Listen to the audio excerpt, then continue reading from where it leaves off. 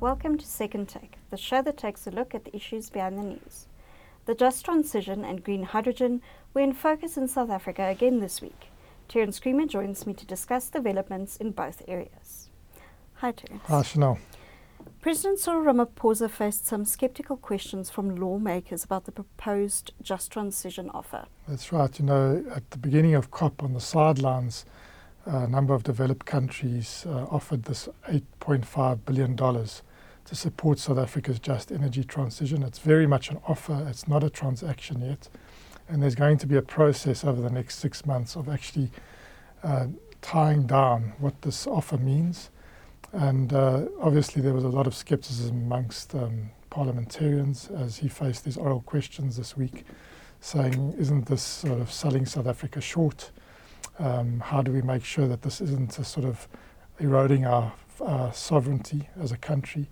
There was particularly unhappiness that in the way that was presented, particularly by the US President Joe Biden when he announced the deal and suggesting that it's going to be a wholesale decarbonisation, which it would never really have been, but that is how it was presented.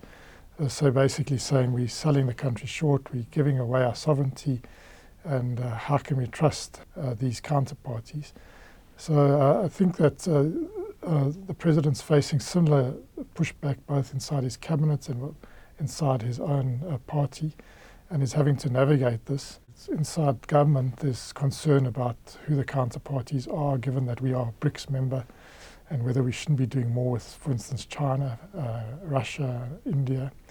And then there's also concern about whether it's going to accelerate our exit from coal too fast. So there's those elements. And so I think he responded basically by saying that this is an offer, we're going to enter negotiations. We want to do this on a transparent basis so that people have visibility of what the transaction involves. And he basically gave a commitment that we're not going to do anything that is against our developmental pathway. What should South Africa seek to secure at upcoming talks about the package?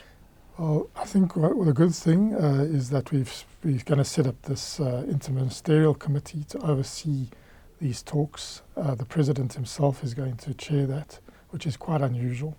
But I think it's a significant amount of money. In Rand terms, over 130 billion Rand. And it's over a 3 to 5 year horizon. So it is important, I think, that we have our line of march very clearly mapped out, and we have leadership from the top on this issue.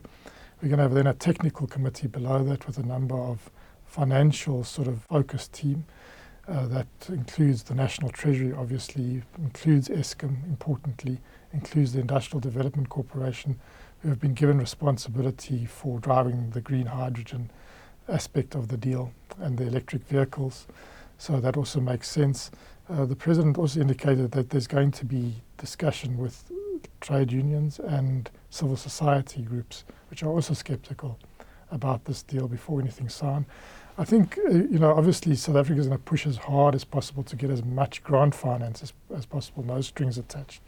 That's going to be difficult. Most of that 8.5 billion will not be in the form of grant finance. There will be some elements of that, and we must ensure that goes to the things that cannot be financed through loans. And that's really the just transition elements, the community, the reskilling.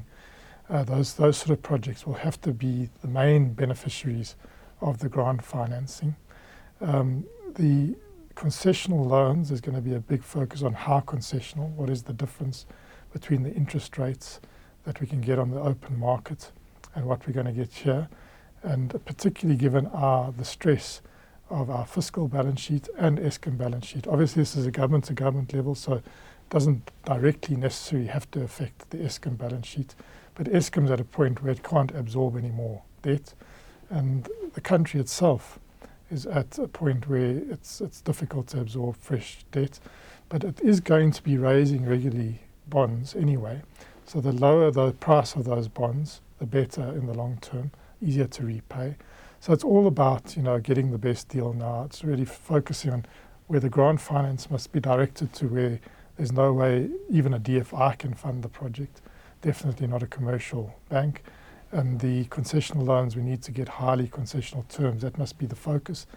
And I think the President's approach, saying that this is a responsibility and a duty of developed countries, and it's, they've made these commitments internationally to climate finance to support poorer countries in their mitigation and adaptation. Now they need to put their money where their mouth is, and we must hold them to that commitment. I think that's the correct approach. Again, also the transparency is important. That this is not a done deal. There's still a long way to go, but we need to enter it, one, with our eyes wide open, which I think Parliament showed that there's a lot of scepticism around it. So I think our eyes are wide open. But two, we should approach it as an opportunity and not immediately dismiss it. And I think there has been, particularly in some elements of government, too quick to dismiss both, one, the counterparties and their trustworthiness and whether they'll really come to the party, and two, the whole financial aspect and whether we can absorb fresh debt. So I think we need to see this as an opportunity, embrace it as an opportunity, and not miss the opportunity. But if it doesn't materialize, well, then we have to call out the rich countries and say, well, you made a commitment and you've reneged, and say that very clearly.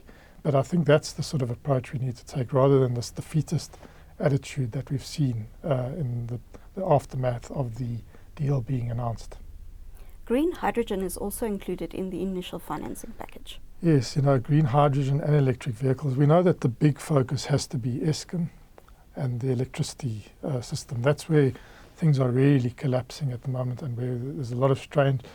And there's already a lot of pent-up opportunity, already made projects in the electricity space. We know that we need to invest massively in grid infrastructure. We've done very little to expand the grid at the pace and scale that we need, especially to facilitate renewable energy into the system. So that has to happen regardless, and it has to be financed. So if we can finance that cheaply, that's a real bonus for the country.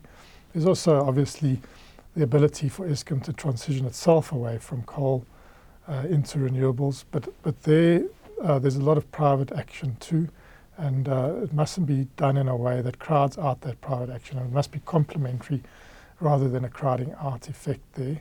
But then on the green hydrogen front, this is a huge opportunity for South Africa.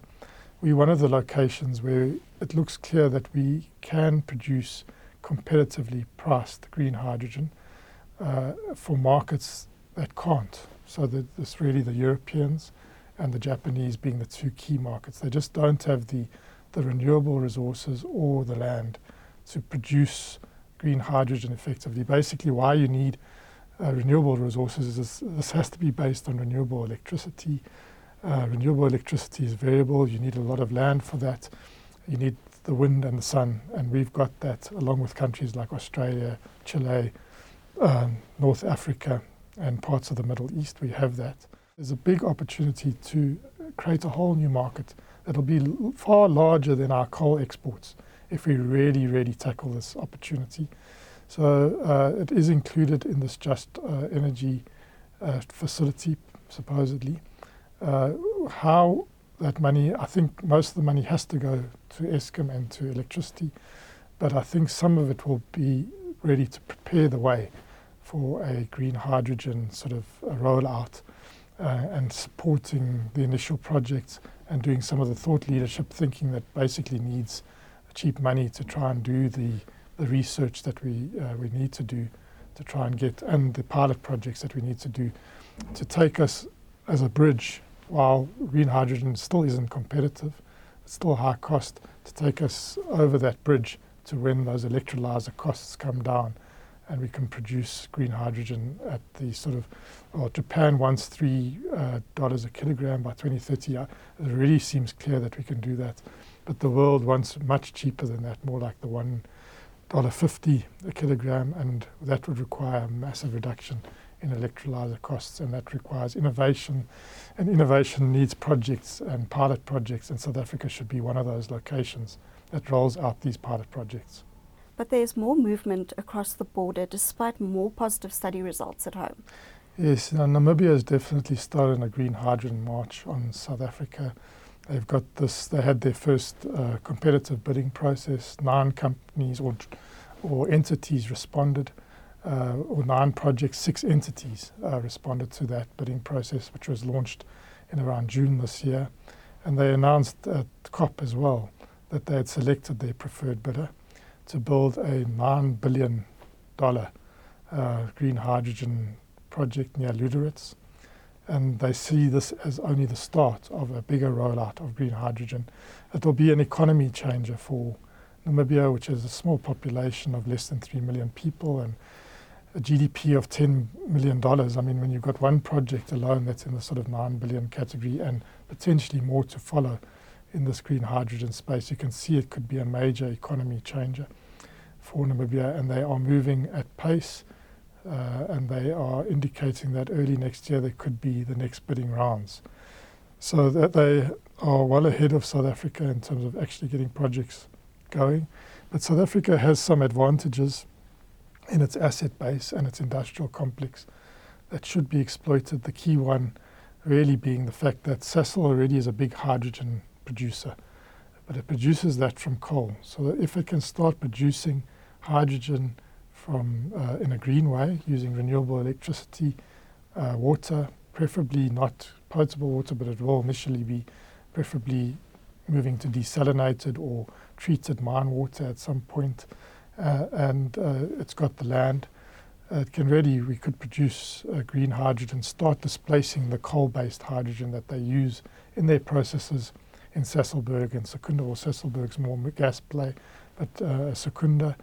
And to start producing through their Fischer-Tropsch process those chemicals and particularly fuels, so jet fuel, sustainable aviation fuel, which will be carbon neutral if it comes from green hydrogen.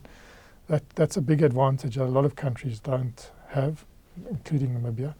So we should be really looking to exploit that advantage, and we see Sasol has got that project underway. It's been submitted in front of the Germans, which are helping to fund some of these projects, and it is shortlisted as one of the projects. So is one in Sasolburg, and then there's also south of the Namibian border the Buchubai Greenfields project, which is a more audacious, larger scale, less linked to the current asset base.